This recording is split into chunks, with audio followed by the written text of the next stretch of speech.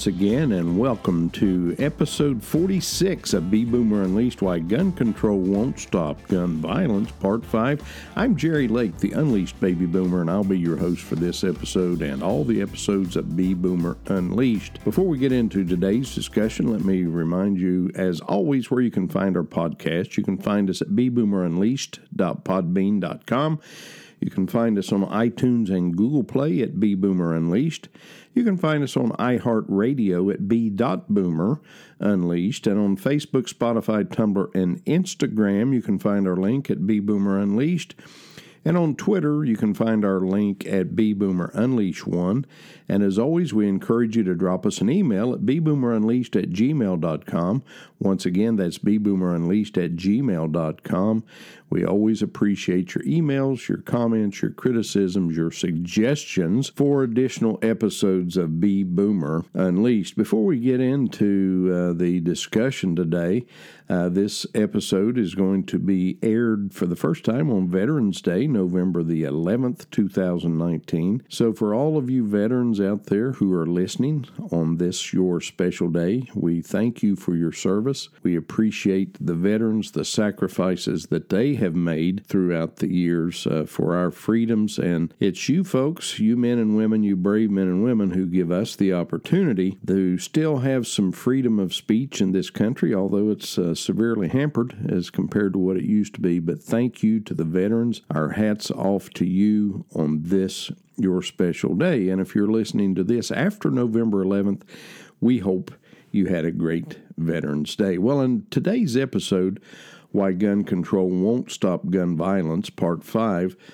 I told you that we would share a little bit about a report that was conducted in this soft discipline era that we talked about, to try to tell you how we got to where we are today, from boomer days to what we're looking at in public schools today. And as I've said many times before, if the last time you were in public school was the last time you're a student, you just wouldn't recognize the place. Well, this group a few years ago called Grad Nation, in conjunction with America's Promise Alliance, conducted a survey of several districts in Minnesota, and they published a report. Well, the rationale for their survey was pretty simple. They first say, why do we talk to young people? Community leaders and decision makers, they say, should go directly to the source, young people themselves, to understand what youth need to thrive.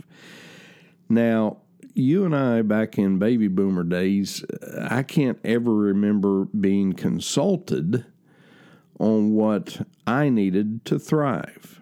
Now, there are times, and I will be the first to say as a teacher, there are times that I consulted with students about how we would approach or digest a certain piece of curriculum that we were mandated by the state to cover in this particular grade level. And they came up with some pretty good ideas about how to do that. And I don't see anything wrong with that when you become a facilitator in the classroom and help students learn subject matter that is relevant and meaningful to them in a relevant and meaningful way, rather than just stick their nose in a book and that's what it is. You read this chapter and do the questions at the end of the chapter. There's more to teaching than that. But I can't ever remember as a student being asked, well, what do you want to learn in 8th grade?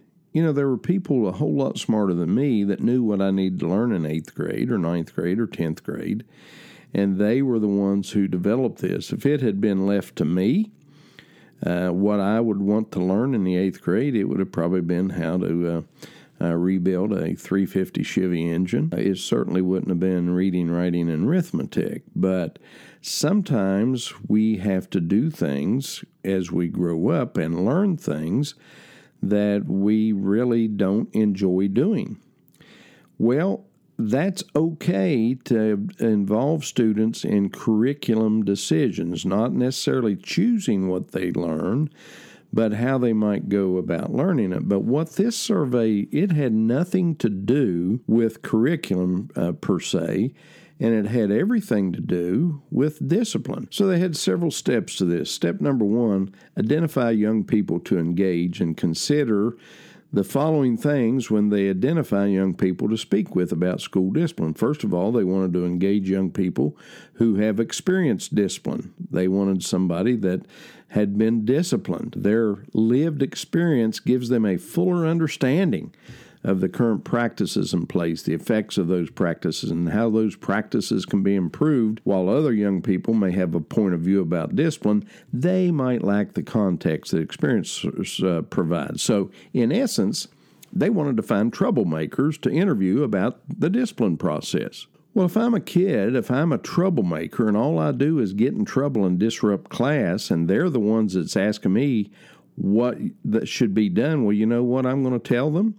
I'm going to tell them, well, you need to calm down a little bit. You need not to be so strict on discipline. You need not to suspend me when I punch some kid out, or when I take my foot and smash their lunch on the floor, or when I take a mashed potatoes and throw them across the cafeteria. There's got to be some different way of handling that. The good kids, those kids who comply with school rules and school policies, they're not going to be consulted on this because they've never experienced discipline. They might have an idea about it, these folks say, but let's interview the troublemakers. That's basically what this was all about, is interviewing the troublemakers. Their second step was to build trust. They were to build trust with these students during this research project. And the report explores the experience of school discipline from the perspective of students and uses their insights as the basis for understanding how to improve school discipline policies and practices. They came up with this report called Disciplined and Disconnected. Disciplined and Disconnected. There are 3 broad strategies for building trust. Caring adults need to address the power differential between young people and adults by demonstrating that they respect young people as the experts on youth experiences. These bleeding heart liberals who conducted this survey, they want to look at the kids as experts on youth experiences. Hey, who's the parent here? Who's the teacher here? These kids are not experts in anything. If they're troublemakers, now interview some good kids. They might be the experts on discipline because they know how to obey and comply with school policies. But they're interviewing a bunch of troublemakers, trying to get them to tell them how this discipline policy should work, and they're going to build trust with them by letting them be the experts. Caring adults must be transparent about why the conversation is taking place and how the learnings will be ultimately used. In other words, kid, come on, let's talk. We know you've had a tough time, and you've been suspended, and you've been probably harassed or bullied by the school administration, and we want this to improve. So that's why we're doing this, and we want you to help us in this so we can teach these adults what you really need. And then caring adults must ensure confidentiality. They've got to hold all this in strictest confidence. Young people may be unwilling to share their honest insights if their responses are not kept in confidence. If trusting relationships do not already exist, especially when having group conversations, they say, with young people who do not already know one another, caring adults can use icebreaker activities, warm-up activities, group count, big wind blows, open questions and answers. Give me a break. You know, these folks have gotten their nose in the clouds somewhere. They're looking at their world through rose-colored glasses. The people that were conducting this survey were probably folks that either didn't have any children or their children were already too far gone to be rescued. They wanted to establish this rapport with the kids. They wanted the kids to be the expert. The third step that they come up with is ask the right questions. Ask the right questions once trust is established. There are 2 broad questions to ask. These questions alone may lead to half an hour or more of discussion when engaging an individual young person, or as much as an hour or more of discussion when engaging a group. And here are the questions. What are your experiences with school discipline? Now remember, they're interviewing troublemakers. They're interviewing troublemakers, not the good kids. They're interviewing the troublemakers. What are your experiences with school discipline? Tell me about a time or times when you got in trouble at school. Tell me about that so I can pat you and console you and tell you that the big bad principal and the school administrator was too strict. Tell me about that. And what influenced your experience of being disciplined at school? Whether it was specific people, your specific school or program, or other factors. Follow-up questions might include questions like this. How does your school work to resolve these conflicts? Who do you go to when you're having a problem at home or in your personal life? How about a problem at school in particular? How well does your school's discipline process work? What, if anything, should be done to improve it? Who are the major players in the discipline process, and what do they do? I'm sorry, folks, but, discipline and disconnected, these folks are disconnected with reality. They're disconnected with reality. I remember one time I had this guy who was a college professor, and I was an assistant principal already at the time, and I was taking some additional graduate studies, and I was taking a class called Advanced Human Development. And this guy went through undergrad, got a degree in psychology, got a master's in psychology, and then got a PhD in psychology, and never once spent a day in public school, but he was teaching public school administrators how the discipline process ought to work and how you should take care of these kids. And I told him one day, I said, "Look, Doc," I said, you don't have a clue what's going on out there in the schools. Did you ever teach? Were you ever a school administrator? Well, no. I had this education in college and went right into teaching at college. And I said, if you could shadow me for a day, and at that time I was an assistant principal and was in charge of the school discipline. I said, if you could shadow me for a day, I said, you might understand a little bit about what goes on in a middle school. And he said, could I do that? I said, well, sure. And he said, well, what time should I be there? I said, well, my day starts about 6 a.m. I get there early and get things ready and get on bus duty. And while the kids are coming in, I make sure that everybody's in their place and everybody's safe. And I do, well, that's just a little bit too early for me. I said, oh, really? Well, what time would you like to come? He said, well, how about I come about 9 o'clock?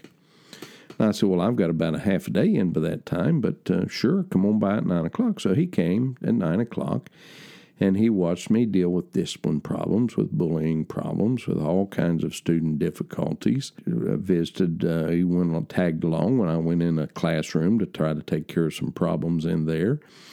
And then I said, well, come on, we're going to the cafeteria to do lunch duty. Oh, you mean you're not going out for lunch? No.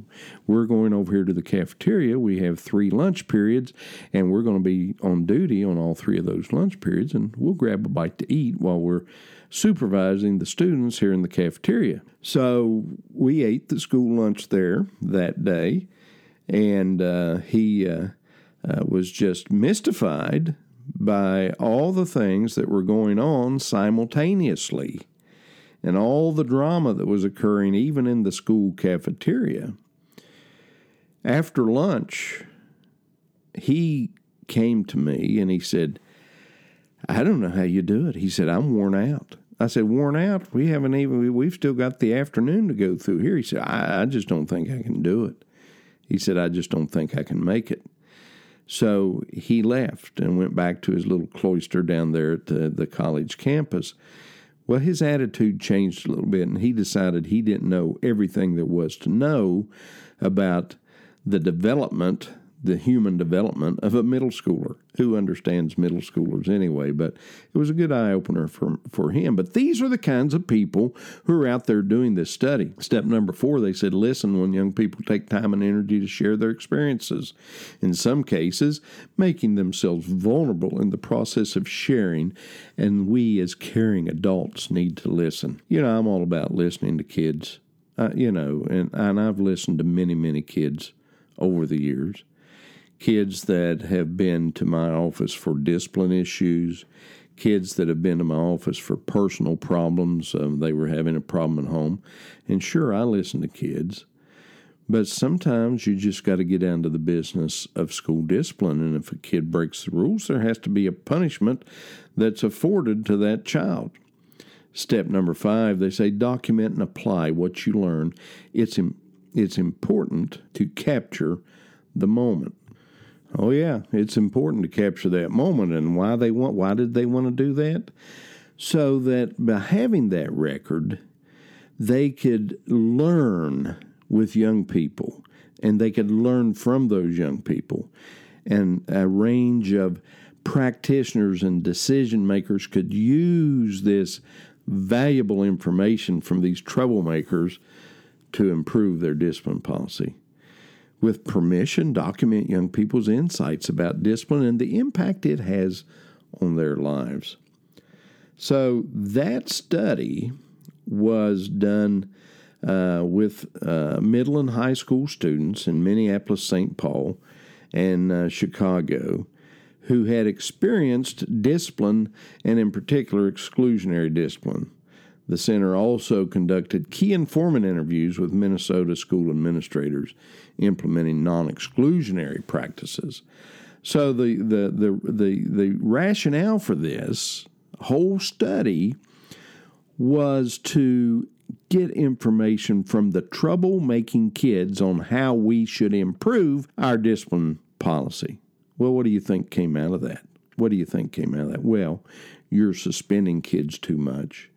You need to listen to them. You need to understand about that, because when you suspend a student from school, the rationale that they provide, they say, well, there's worse academic performance, lower levels of school engagement, greater chance of leaving school before graduating, increased likelihood of future involvement with the criminal justice system, and higher levels of school violence and antisocial behavior. So if we just coddle these troublemakers and we don't suspend them and we underreport or don't report at all or don't send them to court for incorrigibility, then they're going to respect that, and oh my, things are going to be just hunky-dory, and it's just going to be a wonderful, wonderful time that we have with those kids and how they're able to assist us in making our discipline policy just more user-friendly, so to speak.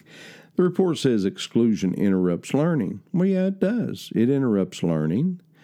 These folks that are excluded from classroom because of disciplinary activity, it certainly interrupts their learning. But guess what? While they're there in that classroom doing all the crazy stuff that they do, they're interrupting learning for the other students. So what about the good kids? What about the good kids that are sitting there and they want to learn?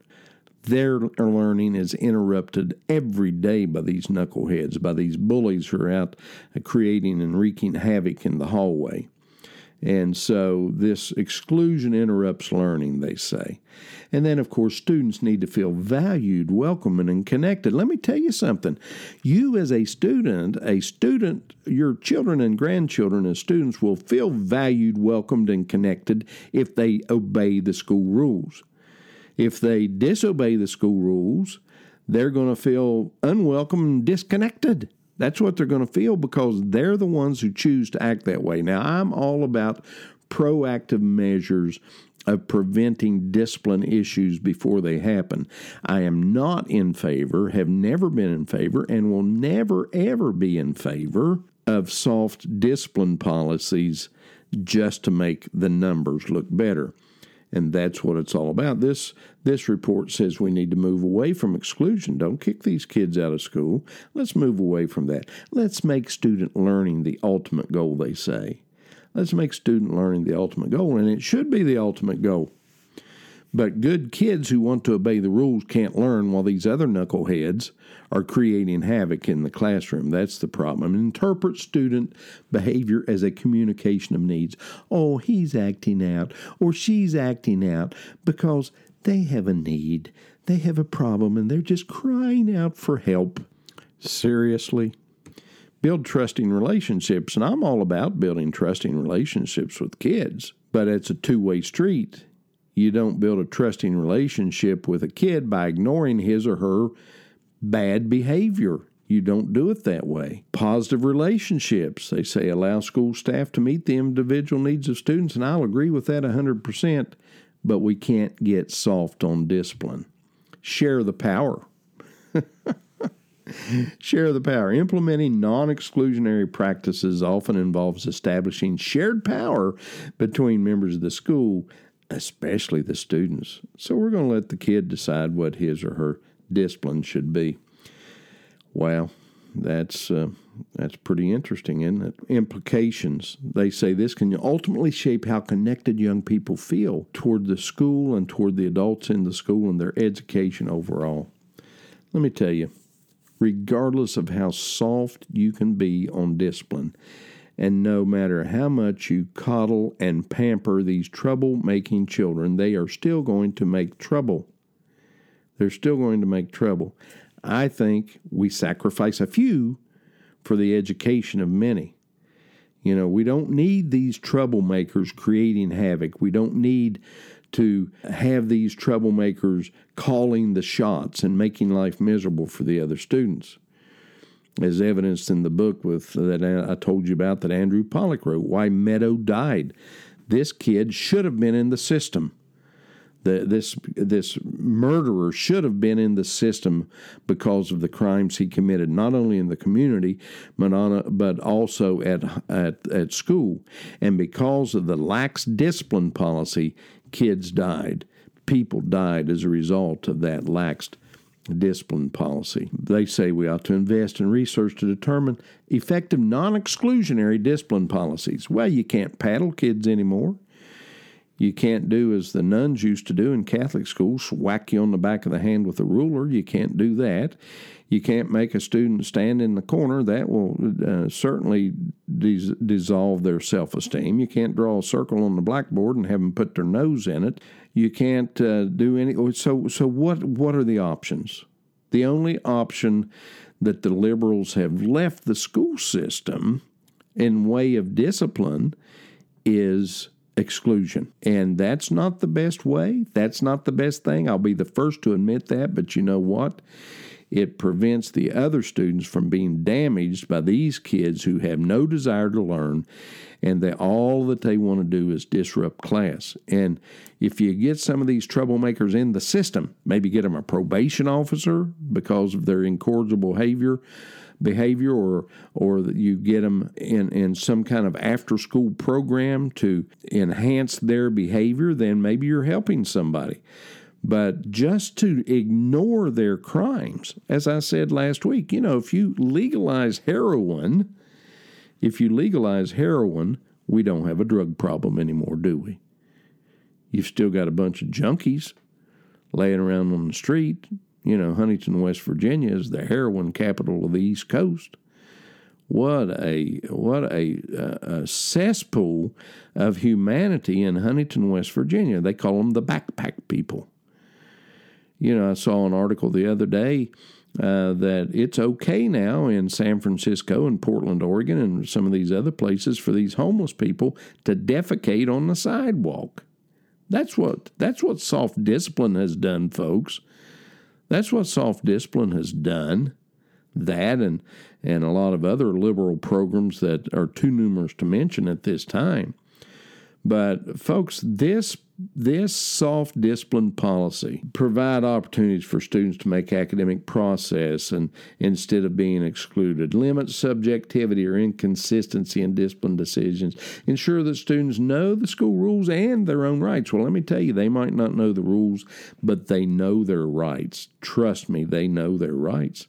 I dealt with that stuff, folks, and it's just not much fun anymore to be a school teacher or a school administrator, and we wonder why people are leaving that profession. We wonder why parents are crying for school choice. We wonder why we have such a rise in charter schools and private schools and internet schools and home schools.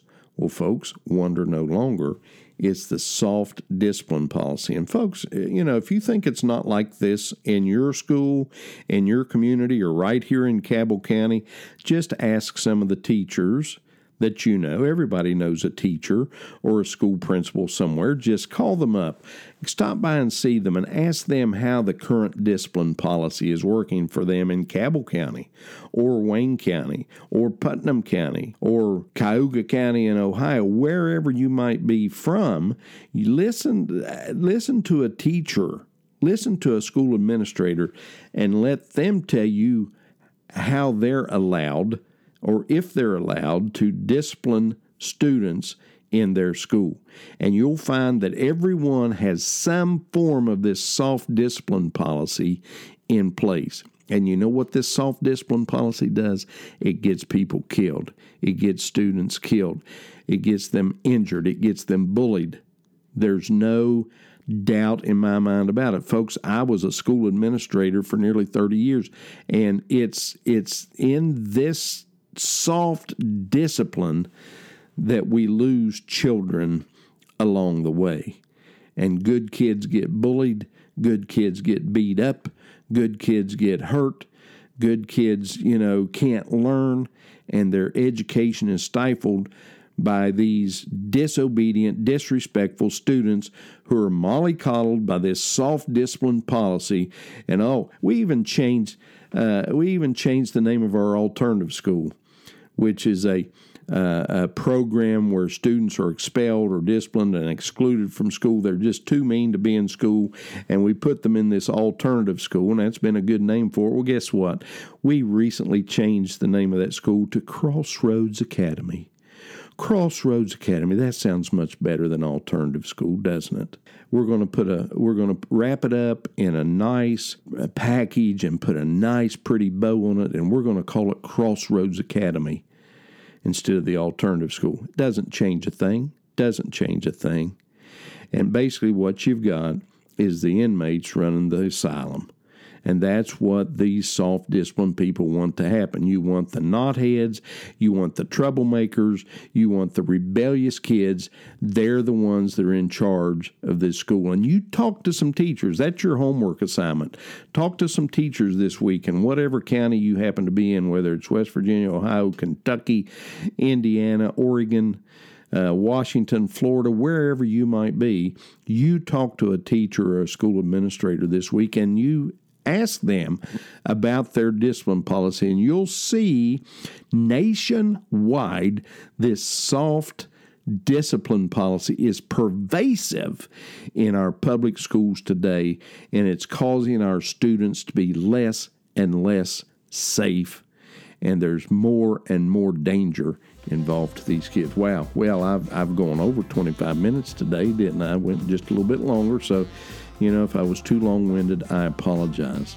This week, I'm going to have the privilege, this week coming up, of interviewing Andrew Pollack, who wrote the book, Why Meadow Died, the father of this lovely young lady who was murdered by this kid who fell through the cracks of this soft discipline.